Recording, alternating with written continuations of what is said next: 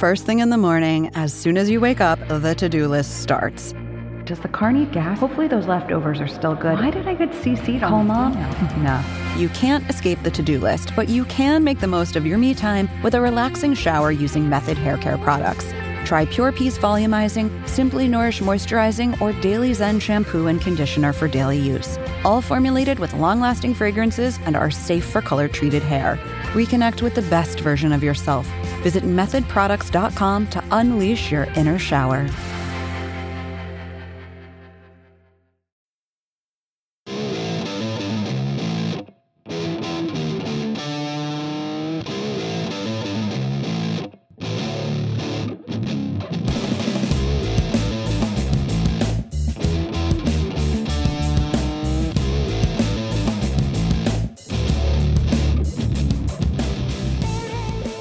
What's up, everybody, and welcome to episode 169 of the Talking Chop podcast.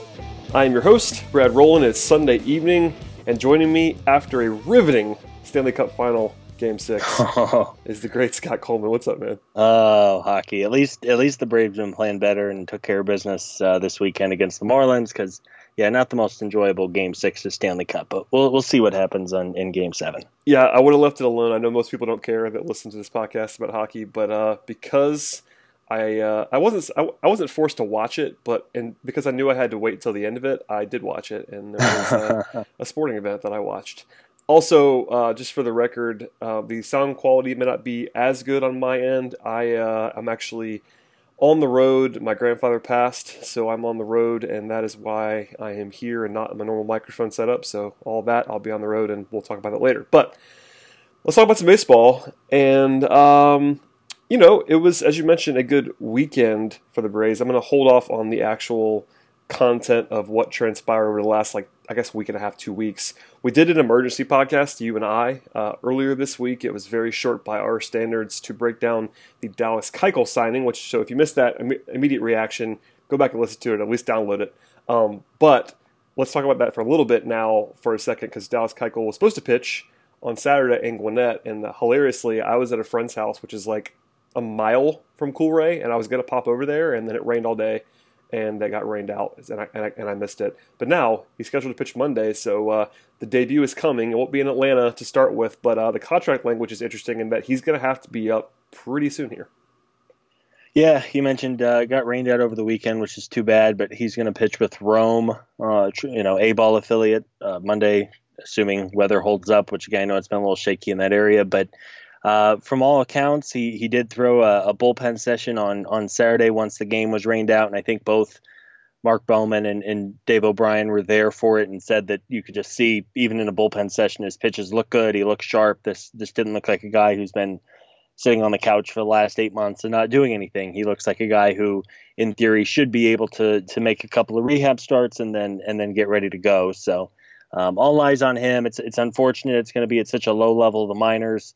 Although for Keuchel, I think 31 years old, this is his 7th full season, I think it is. Not a guy who's going to need a ton of reps, at least in theory. So it'll be fun to see him out there. Hopefully he's sharp. It sounds like he's built up already to go 85, 90 pitches. And then depending on how he does and how others in the rotation do, notably Kevin Gausman, I think there's a chance that we see him sooner rather than later. Yeah, I mean, as we noted on the emergency pod, Gausman being a disaster in 2 straight starts. Just for a refresher here, Gausman in 2 starts has gotten through 6 innings with 20 hits and 15 earned runs. That is as bad as you could possibly get, basically. Yeah. And it's 2 starts, but the fact that he's the one everybody has circled as Keuchel's spot. If they were to go with the same 5-man rotation, he would be the one that would be replaced almost certainly, because Julio Teheran has been good.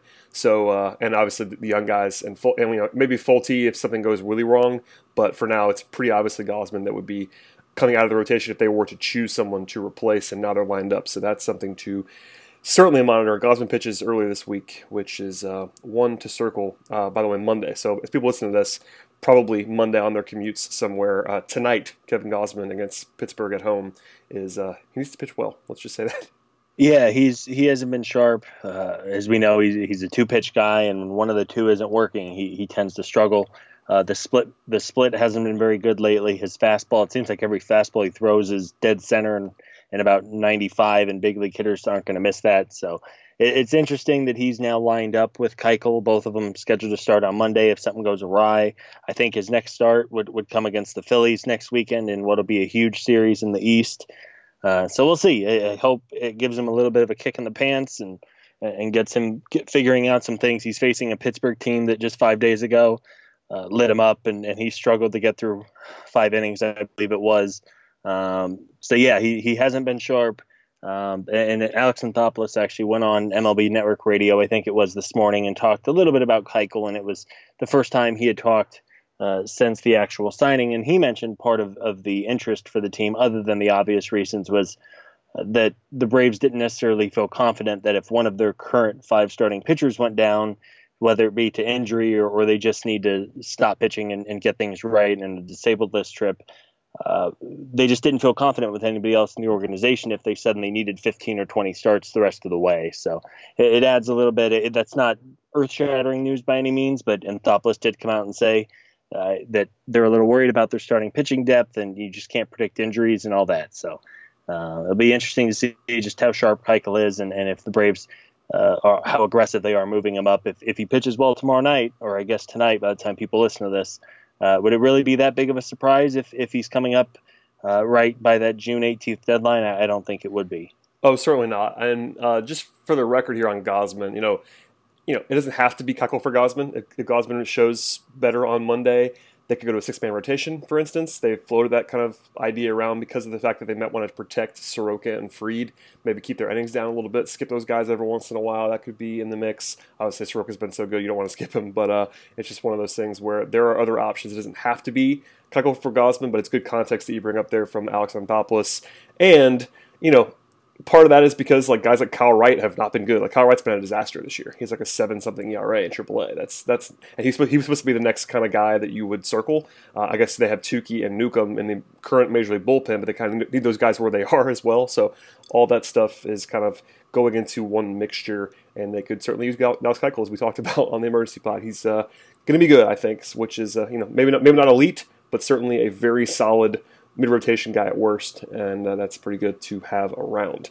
We'll talk more about him as he gets closer, obviously. I do want to circle back to the other big news that was within the last 2 weeks. That's the MLB draft. Just for the record, neither Scott nor I are MLB draft experts by any means, and the Road to Atlanta podcast on this same feed did a deeper dive. Matt Powers and Eric and those guys are much better informed, at least than I am, and I think probably better informed than Scott is, without offense to Scott.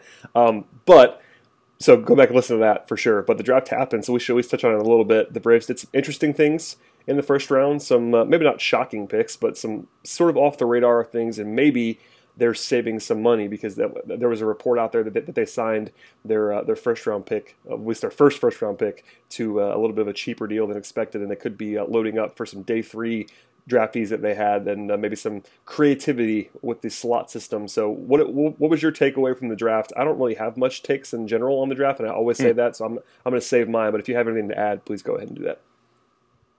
Yeah, I'm the same way. I'm far from an expert, though. The people who I like reading and obviously know far more than I do. The Shea Langoliers pick was widely liked for the most part, and it was reported, as you mentioned, I think the slot value for that pick was about $5 million, and I think it was John Heyman who reported that he signed for $4 million. So that's a whole nother $1 million the Braves will have in slot money to work with elsewhere. You start thinking about their other early picks. Braden Shoemake is probably a guy who might sign for a little bit less than the slot at 21. And then Bo Phillip, who was the infielder who kind of raised some eyebrows when he was taken at number 60, is almost a guarantee to be an under-slot selection. So it's pretty clear the Braves' strategy was to load up on college talent early on. That was the strength of this draft, and then aim for the fences, aim for the sky, whatever you want to call it. Later on in day 3 with their later picks, I know a handful of people who are very smart liked a good chunk of their selections on the third day. Obviously, it's no guarantee that you throw money at them and they sign, but generally when you do have a little more money, a little more flexibility, you're going to be able to sign more of your high-impact, high-upside draftees from the third day. So good to see, and hopefully they can get everybody signed and start to restock the farm system, especially with so many people graduating to the big league club. Yeah, I saw some tweets from our own Matt Powers about the day 3 guys and how, basically they got like 6 guys who were, much more talented than your typical day 3 guy, and they could throw extra money at those guys and perhaps make a difference that way. And that seems to be the plan, at least in some form or fashion.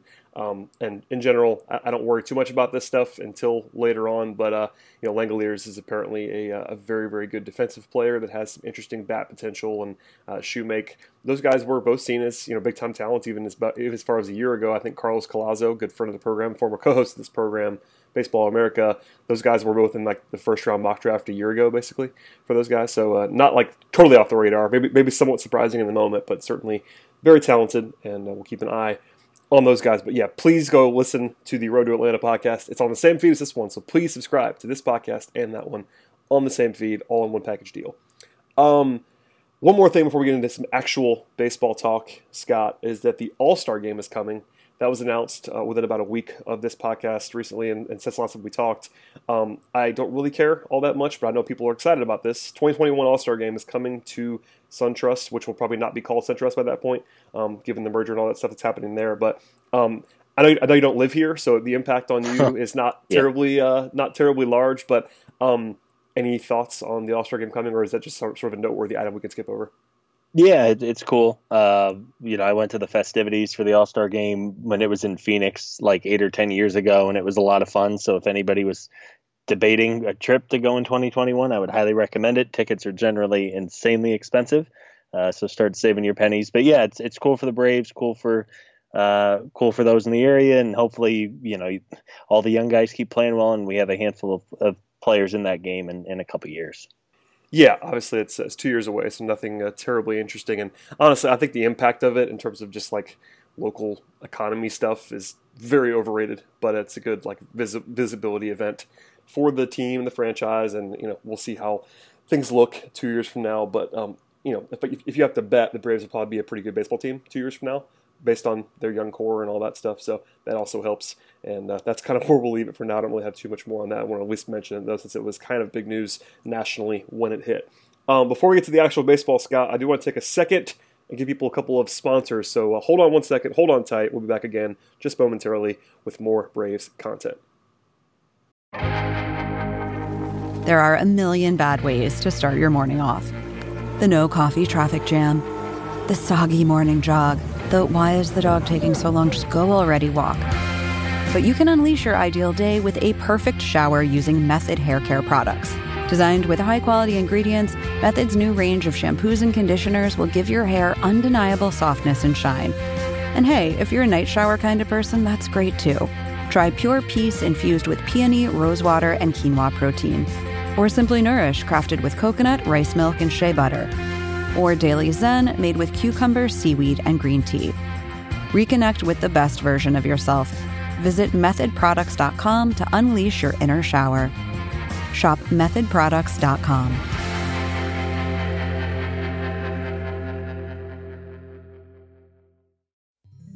Support for this show comes from Atlassian. Atlassian software like Jira, Confluence, and Loom help power global collaboration for all teams so they can accomplish everything that's impossible alone. Because individually we're great, but together we're so much better. That's why millions of teams around the world, including 75% of the Fortune 500, trust Atlassian software for everything from space exploration and green energy to delivering pizzas and podcasts. Whether you're a team of 2, 200, or 2 million, or whether your team is around the corner or on another continent altogether, Atlassian software is built to help keep you all on the same page from start to finish. That way, every one of your teams, from engineering and IT to marketing, HR, and legal, can stay connected and move together as one towards shared company-wide goals. Learn how to unleash the potential of your team at Atlassian.com. That's ATLASSIAN.com. Atlassian. All right, Scott, we're back, and let's talk about some baseball. Overall, It's been almost 2 weeks since we actually did a full regular podcast, and the Braves had a really streaky 2 weeks. They finished 6-5, which does not seem streaky, but they did not win or lose in alternate fashion the entire time. A couple of win streaks, a couple of losing streaks, and the end result is a decent one in that the Braves are now only one game back again. Depending on when you checked in, they lost three games in a row, then they won 3 games in a row, and they lost 2 games in a row, and then somehow they won today. We'll end with that later. That was a wild one on Sunday. But overall, still in good shape despite some frustrations over the last 2 weeks. Yeah, it seems like all year this team has been a little Jekyll and Hyde. One night, they'll have a series where they score 8 runs a game, and then the next series they're struggling to score 2 runs and they're getting blown out. But all things considered, they're now with the win today. They're 7 games above 500, which is the best they've been all year.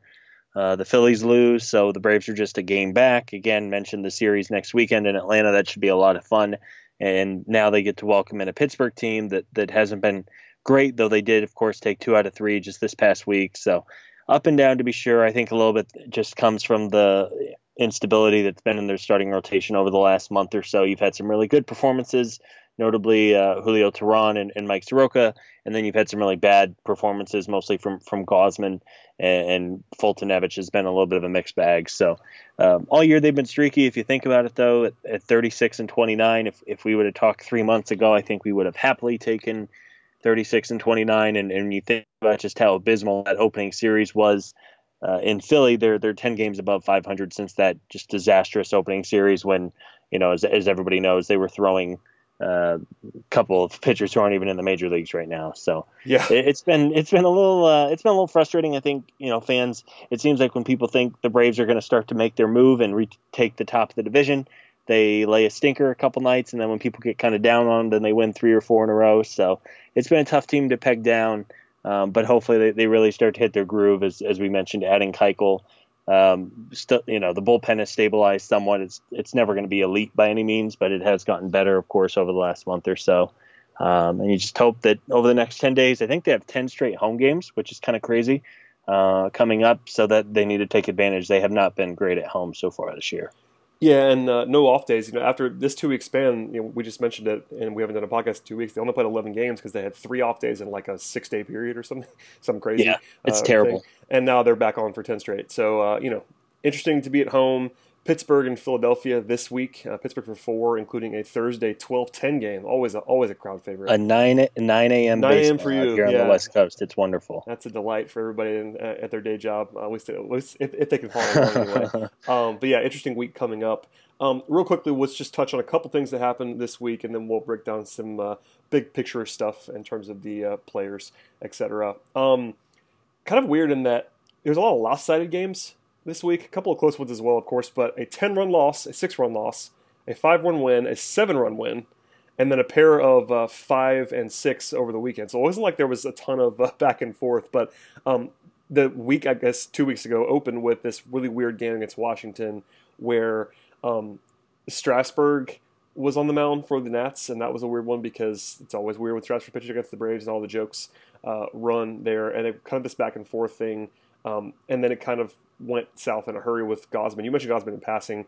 I know we talked about it earlier, but just I can't be overstated like how bad he's been to the point where the 8 earned run 1 inning performance last Wednesday was stuff to behold. And by the way, I know I'm rambling a little bit, but that the third straight loss they had. So they ended the series against Washington with back-to-back losses. Then they go and play Detroit, who's not very good, at home. And granted, they took 2 or 3 in that series, but the first game, something called Nico Goodrum went bubonic and had 5 hits.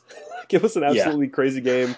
And people just, it's a long time ago at this point, but Nico Goodrum is not very good at baseball and went crazy. So that was a weird one too. Just sort of that was frustrating. We went back to the Jekyll and Hyde. I mean, you talk about the Braves were playing well, and then they lay 2 stinkers against Washington. I think it was Anibal Sanchez, old friend Anibal Sanchez had a perfect game going into the 7th inning or something like that. Of course he did, obviously. Naturally, after having an ERA of 7. Yeah, he's been terrible all year, and that the not re-signing him has been the correct decision, as we noted on this podcast. But he was awesome in that game, which is funny. Yeah, but as you said, to win the final 2 games of that series, they were a little bit more of a battle than the first one when they got blown away. it was good to. You don't want to start losing series to the Tigers, especially at home. For sure. Other than that, couple of days off from Markakis, which I want to get back to. That's on my notes to return to momentarily. Let's go a little bit more recent real quickly. I would say the game of the last 2 weeks, from an enjoyment standpoint, was Friday night in Miami when Mike Soroka was incredible. And then Ronald Acuna had the incredible bat flip, and the Braves had 14 hits. They beat up on a very famous pitcher and foe of theirs, and a 7-1 victory. Granted, it's the Marlins, but that's about as fun as you can have in a 7-1 game in June, just bludgeoning a bad Marlins team that also has bad blood with it, and that was a lot of fun. Yeah, absolutely. You mentioned Acuna getting his revenge, which was good. It was of course, everything happened last year, and then the last time the Braves faced Urania, it was the whole thing popped off with Gausman and all that. And Acuna got kind of the last laugh. It was nice to see. And as you mentioned, Mike Soroka just continues to be incredible. I mean, the kid nearly had a complete game shutout. Got to, I think it was a leadoff walk that the bullpen then allowed to come around in kind of meaningless fashion as they closed out the game. But Soroka's been so good. He, outside of just a terrible next month, he's basically a lock for being an all-star, which is pretty special. I'd imagine you can only count the number of 21-year-olds who have been an all-star game pitcher at that level in 1 or 2 hands. He's been incredible. Can't say it enough. So it was a lot of fun to watch. For sure, and but just to catch up a little bit on Soroka, a 1.38 ERA in 65 and a third innings. That's outrageous. I erroneously kind of said that was not possible or something like that. Like I can't remember exactly what I said, but something to do with how infrequently the sub-2 ERA happens, and apparently there were 2 last year, which I misspoke on 2 weeks ago, so my fault on that. But all that to say, Soroka is not likely to continue this based on his peripherals, but at the moment he would be an absolute no doubt all-star, and as you mentioned, he'd have to kind of implode. Grant, the only argument against him right now is like lack of workload because he's only made 10 starts compared to some other guys who've made like 13, 14. But other than that, man, he's been ridiculous. He's already worth like 2 wins according to the systems, and that's pretty crazy in 10 starts. Yeah, and you talk about, and again, you almost want to knock on wood because he doesn't have the cleanest bill of health, but he's the closest thing. The term ace gets thrown around way too much, right? But I think he is truly the closest thing the Braves have to an ace, a guy who you could realistically see just dominating for years and years to come. Again, he's so young. Pitchers, the shelf life is not long, as people know, but he's just so special. He just pounds the strike zone. His slider has been phenomenal this year. Keeps the ball in the park. Doesn't get behind in the count. It's just a joy to watch him throw every 5 days. It really is. Can't be overstated enough how good he's been, and we will come back to him repeatedly on this podcast, to be sure. One more time, just because I want to emphasize this, that the bat flip was incredible. I just have to say that out amazing. loud. Yeah, I can't remember who said this, but somebody tweeted out, and my apologies for not remembering who, said that he should have run around the bases like with basically like a sword unsheathed, like just carried the bat the entire way around the bases. I would have enjoyed that as well, but the flip was good also. Yeah, no, he deserved it, especially as everything went down last year. Yeah, he deserved to have some fun. That was a fun one. As for the rest of the weekend, obviously a pair of victories. Saturday was more ho-hum despite a 1-0 finish. It was a Julio Teheran game. We'll come back to Julio in a second because he was, again, very good. And it was a combined shutout from Julio, Anthony Swarzak, and Luke Jackson. The Braves got 3 hits and won, which doesn't usually happen on Saturday. But, to be fair to that game, and it was an interesting game to be sure that we'll come back to, Sunday was wild. The Braves scored 4 in the 9th to tie the game. Candidly, I was driving all day today and did not see this game. I heard some of it on the radio, kind of put it on a little bit, just to be honest with you. Down 4 in the 9th, I was trying to get through rainstorm and all that stuff driving. I was surprised to see that it was extra innings. I had to go back and catch up as to what happened. Ronald Acuna with the big blow of the game. Yeah. Before that, a rough afternoon for Tukey, but get to the 10th inning and trade runs because of a Luke Jackson blown save, but they still come back and pull it out in the 12th based on an Ozzie Albies triple. So a pretty wild one that I wish I got to actually watch from start to finish, but instead I listened to part of it. And the rare save for Josh Tomlin should be the headliner, right? Yeah, I think it was the first one of his career, There you which go. is pretty crazy considering how long he's been around. Yeah, so it was a fun game, and that's one where everyone kind of agreed the Braves had no business winning that game. Honestly, No. like every once in a while you get one of those on both sides. Like you'll give one away that you shouldn't, and then you'll win one that you shouldn't. That was certainly in the win that you shouldn't category. But the Marlins are bad, and that's one of those reminders that the Marlins are bad. Yeah, I mean, we talked about Acuna on Friday night, and of course he hits just a rocket shot off Sergio Romo, a guy who's really tough on righties. Acuna rocketed it. Looking back, I think the first batter of the inning was Ozzie Albies, and he made an out. So to put all that run together when one of your 3 outs had already been made was a lot of fun. And you mentioned Luke Jackson didn't even make bad pitches. It was just good, good on the Marlins. Old friend Martin Prado. Yeah, I forgot that was that's the one. Yeah, so it's going to happen. I think it is worth mentioning. Anthony Swarzak's been really pretty good since coming over in the trade. I mean, very good. I think his ERA is like sub-1 right now, which is crazy. It is in his peripheral. I mean, he's obviously not that level of dominant, but his peripherals are good. He's striking out guys. He's walked a couple more than you would like, but it hasn't really hurt him yet, obviously. But yeah, for a guy who a lot of people were like, why are we getting him? Again, he used to be good, so it's not impossible to invest in being good. 2 years ago, he was truly one of the best middle relievers in baseball, like 2 years ago. So that's kind of been the front office's MO since Anthopoulos came here. They like to buy low on guys who generally are coming off a really bad year, but before that they were good, and that's not the worst thing in the world. Seattle is about as bad of an environment as you can have right now in baseball, especially from a pitching standpoint. Defense is miserable there. I think they're like dead last in pitch framing as well with their catchers. So, he's been good for a move that didn't cost the Braves anything. They flipped Jesse Biddle and Vizcaino, who was done for the year. Of course, it was a worthwhile move, and so far it's paid off. He's been pretty reliable in the 7th, 8th innings. Yeah, quickly on the bullpen, there's been a lot of talk about Luke Jackson with good reason. He's been very good. We just mentioned Swarzak.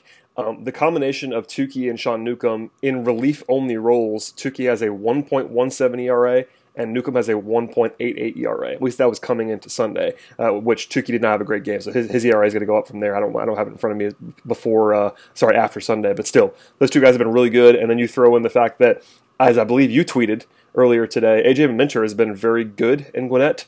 I'm sure he'll be coming back pretty soon, considering obviously everyone agrees on his talent level. So you have to assume someone with his pedigree pitching this well for this long in Gwinnett's going to be coming back soon. And you start to see the makings of a bullpen that isn't bad. How about that?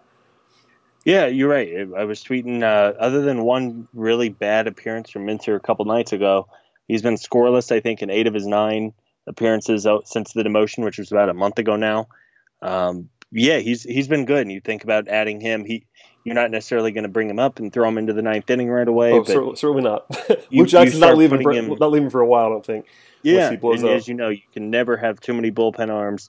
You think about what the bullpen looks like now and what's going to look like in 3 months. There's a good chance at least half of them are no longer there, aren't being in their same roles, just because of the natural ebbs and tides of a bullpen pitcher in 2019. It's interesting because just the talent. Like the talent level, just if you look at the back end guys, if you include Tukey and Newcomb and even Swarzak, the talent level of those arms compared to the guys they had in the bullpen in April is pretty stark. I mean, Tukey obviously is a high-end starting pitching prospect with a great arm. Newcomb, the arm's never been the problem for Sean Newcomb. He obviously has a pretty good arm. And then you throw in Minter coming back pretty soon. Swarzak has a good arm. Suddenly the talent level, it isn't always going to necessarily be great production, and maybe there's some volatility because there always is in the bullpen, but just the raw arms that they have now are just much more interesting to me. Sure. Even Josh Tomlin, is not great by any means, but he's someone with elite control, and he's your long man, and you could do worse than Josh Tomlin. He was a decent starter at one point in his life. They have some decent arms in the bullpen now, which is fun. Well, and even, Dan Winkler had those two awful starts. He got lit up that night where they just left him out there against the Cardinals, and he gave up 6 runs. I forgot about that. He was like, hey, Dan, you're going to chill on the mound for as long as I decide to leave you out there. It was bad. Yeah, I mean, I don't know what was going on, but he got torched, raised his ERA 3 runs or something like that. And then I think it was 2 nights later, he pitches against the Nationals on that night where Gausman got lit up, and I think Winkler gave up 4 or 5 more runs and again was just kind of left out to finish the inning because the game was effectively over at that point. why burn someone else when you have to cover 7 or 8 bullpen innings? So other than that, he's been pretty good. And again, you're not relying on him as your closer. If he's the 4th or 5th righty to turn to out of the bullpen, you can do worse. And even if he's going to let one up, again, it's no one's going to confuse this bullpen with the dominant ones that the Yankees or the Brewers had last year. But it's gotten better, especially when you compare it to what they were running out on, say, like the opening series of the year. Yeah, that's a safe place to leave that, I think. But yeah, much more encouraging out of the bullpen. Last pitching thing, I think, for today's podcast is Julio Teheran, which we teased a minute ago. But, for all of and I'll raise my hand first, for all of the shots taken at Julio Teheran, and again, myself included, he's been quite good. 14 starts, 77 in the third innings. His ERA is 3.03. Granted, the peripherals do not look like someone who's going to have a 3.03 ERA, but especially with the walk rate and his FIP and xFIP are both in the 4s. But listen, we're now 14 starts in. That's almost half a season, and the fact that you know how those starts in the bank, the fact that they've been able to pitch, he's been able to pitch that well and that effectively has been huge for this team, frankly, especially with the way the Gosman has kind of imploded. And by the way, they have reverse trends because it's hilarious. Julio's peripherals are worse than Gosman's, which is always funny to see. And granted, they've gotten closer because of Gosman's last 2 starts, and he's been legitimately awful. Like, you can't just bank on the peripherals there. But the fact that Julio has been this effective for this long, it can't be overstated, like how important and helpful that's been.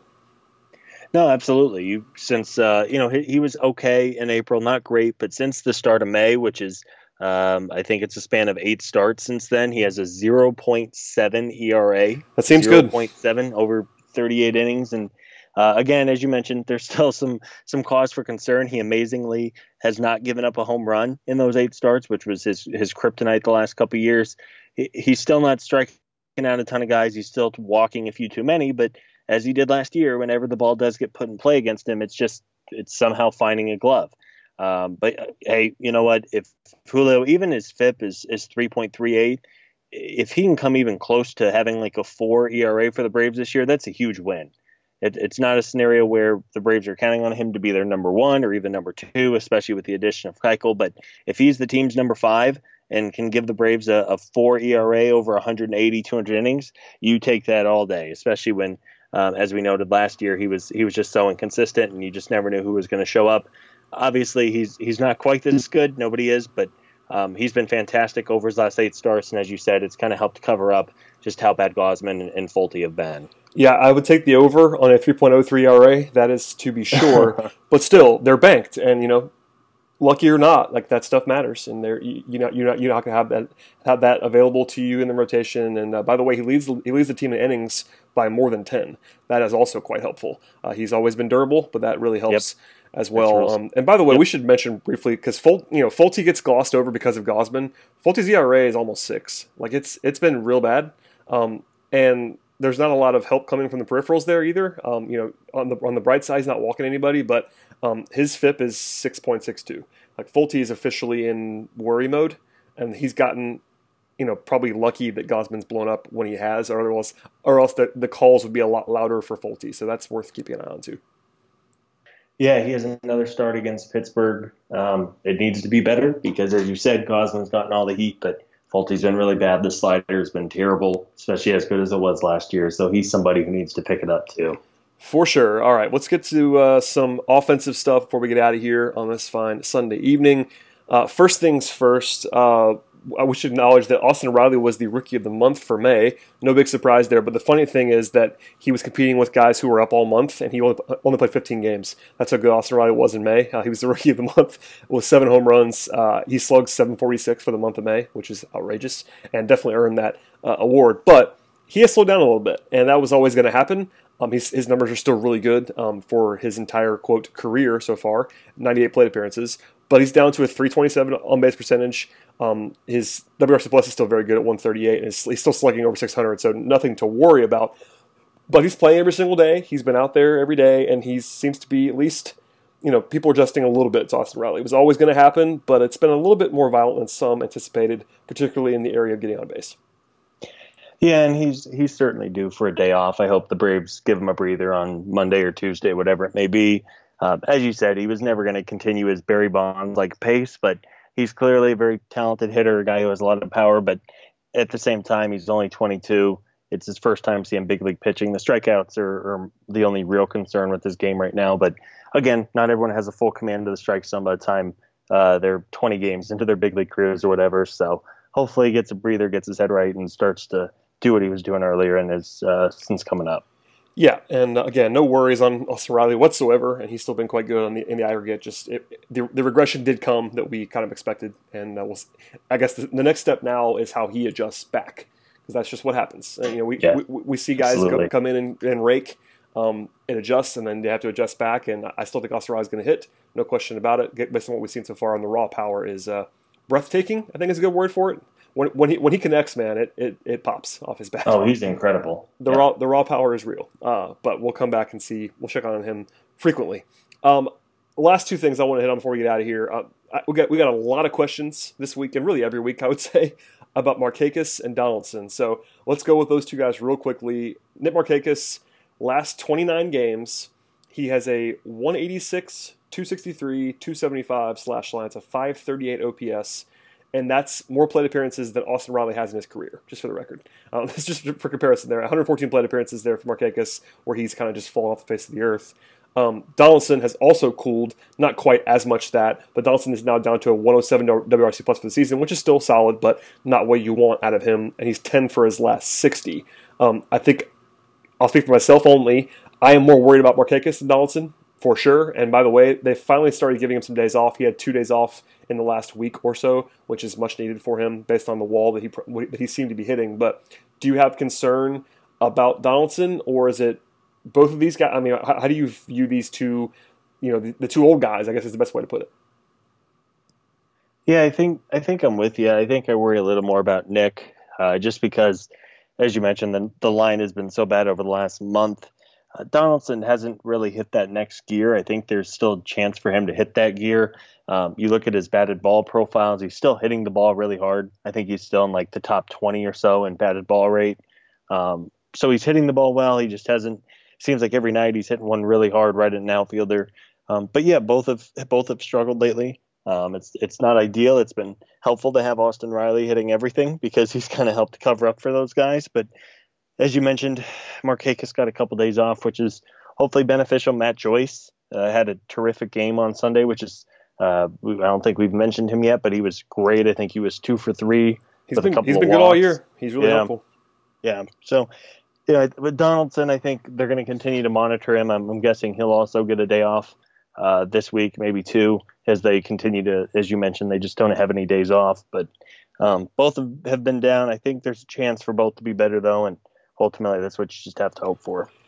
I can't wait for another week of struggling Donaldson and the calls for Austin Riley to be the full-time third baseman and just to bench the $23 million man at third base. What can you do? It's going to happen. I'm prepared for it. But in all seriousness, Markakis is worrisome. I mean, I know we have a reputation and probably well-earned for being critical of him. It's been a while now. This is not a short-term thing, and he started out hot again, but we have the track record now from last year that he just probably was never going to sustain this, and giving him some days off will probably help. But at some point, the decision might have to be made for him to not be an everyday starter anymore. That's something that has to be out there. And right now, they don't have a perfect solution because of how bad Camargo was, and because Adam Duvall isn't on the roster. But it's just something to keep an eye on. I mean, how long can you go with this Markakis? I think he's going to bounce back. He's not this bad, obviously, as bad as he's been the last month or so. But still, if he still struggles like this for 2 more weeks, you got to start talking about other options, like not benching him entirely, obviously, because he's on your roster and is very helpful at certain things like getting on base. But how long could he be in the lineup 6.5 out of every 7 games is kind of the question. Yeah, you're right. And I think, fortunately for the Braves, it's, early mid-June, so they have another 6 weeks or so before they really have to make decisions. Yeah, plenty of time. But if we're still having this conversation in 3 or 4 weeks and he continues to not hit, and he's more than likely going to be 5th or 6th in the order, that's a problem. Not many teams are successful with guys hitting. You're baiting me, Scott. You're baiting me in the batting order stuff. You know how I feel about this. You're baiting me right now. I know. No, I'm kidding. Got poked the bear or something. No, that's smart. You hope that he gets it going even a little bit, even if he's an average hitter. I think you take it just because you know he's going to have guys on base in front of him. And if Riley keeps hitting, Ozzy Albies has had a nice last 4 or 5 games. I think he's walked in 6 straight games, which is I think he has. I'm looking at something now. Astonishing for him. He has 1 strikeout in June, which it's a small sample, but that's not like Ozzy. And that's 8 games with 1 strikeout, and that's encouraging as well. In addition to the walks that you mentioned. So yeah, and he was hitting a lot of balls well. He hit at least one in Miami. That's probably a home run in any other stadium. But when they have a wall, 410 to center field, and the ball doesn't carry there, and so on, it was a warning track flyout. But he's hitting the ball well. He's working the count. He gets so aggressive sometimes. And again, you're talking about a guy who's 21, 22 years old. He's going to have his ups and downs. But hopefully Ozzy can get going again because other than the last week, he hasn't been great since the first couple weeks of the year. Oh, certainly not. He's been a pretty, not a huge negative overall, but in terms of what he's supposed to be, quote unquote, Ozzy has been underachieving, not to the level of like Camargo, who's been a disaster or anything like that, but not the best that you would see from Ozzy. So we'll keep an eye on him as well. All right, last thing here, big picture wise, the Braves are one game back right now, which is a good place to be. The Phillies are not like lighting the world on fire. You and I haven't talked in terms of just deep dive in this forum for like 3 or 4 weeks now on this podcast. Where are you at with the Braves overall? I mean, that's an interesting question to kind of pose to you in mid-June. But are you picking them to win things now, or is it a situation where it's like cautious optimism? It's a good question. I think they win the division. I just don't. The Phillies keep finding ways to win games, and you look at their numbers, and their ERA is pretty good, but you start looking at their numbers a little deeper, and they just haven't been very good as a pitching staff. My issue, of course, is are the Braves going to be able to hold up? Adding Keuchel is a big addition, but as we've talked, it's been a team that's been up and down for quite a while. But yeah, as of today, I think they win the East. I'm not sure. Obviously, playoffs are so tough to predict, and the National League is so tough 1 through 10 or 12 this year. Even if they don't win the East, I think they'll have a pretty good chance to wild card too. So yeah, as we sit here recording on June 9th, June 10th, whatever, I do think they win the division, and then hopefully the playoff fates are a little bit better. Yeah, that's well said. All right, Scott, we're probably a little bit shorter than normal, but listen, it's midnight on the East Coast. I'm a zombie. You are mourning your St. Louis Blues for a couple nights, and we've probably done enough content considering our emergency podcast as well. So please plug anything you'd like aside from your St. Louis loves, St. Louis Blues. I can't even talk. Fandom. Yes. plug anything that you'd like on this fine evening as we get wrap up here. Yeah, as always, keep checking the site. We should see a fair number of the draftees signed this week, which will be exciting. Keep an eye on those. The minor league guys do such a good job with it. And you mentioned, of course, the Road to Atlanta podcast, which is here as well. So be sure to subscribe and listen to that. And it should be a fun week. Monday night, all eyes on Dallas Keuchel. I should have something coming later this week, though I don't know what just yet. I got to talk to our fearless leader, Chris Willis, about it. But so yeah, I have something on the site on Friday, and as always, just any news that pops up, we'll be ready to go. Yeah, for sure. And interesting week on the horizon. I would say, in addition to Keuchel, Monday Gausman, Tuesday Fulte. Those are 2 very interesting starts. That's all I'll say. Especially Fulte against Chris Archer, who's been not great in Pittsburgh. So that's one to circle in general. And we'll come back a week from now. Hopefully, I'll be back in the city of Atlanta with better microphone work, and we'll talk again in 1 week. But please my subscribe. allergies won't be killing me. Allergies and the Blues, whatever it is. Hopefully, the Blues will be Cup champs in a week from now. Scott. Yeah, we'll do an emergency pod if the Blues win on Wednesday. No one will listen to that. Not one person in the world. I'd appreciate your downloads, though, everyone. If you don't want to listen to that podcast when we do it on Wednesday night at like 1 in the morning. Anyway, please subscribe to this podcast. Please tell a friend about this podcast. Check out the site as always, and we'll see everybody in exactly, at least hopefully, 1 week.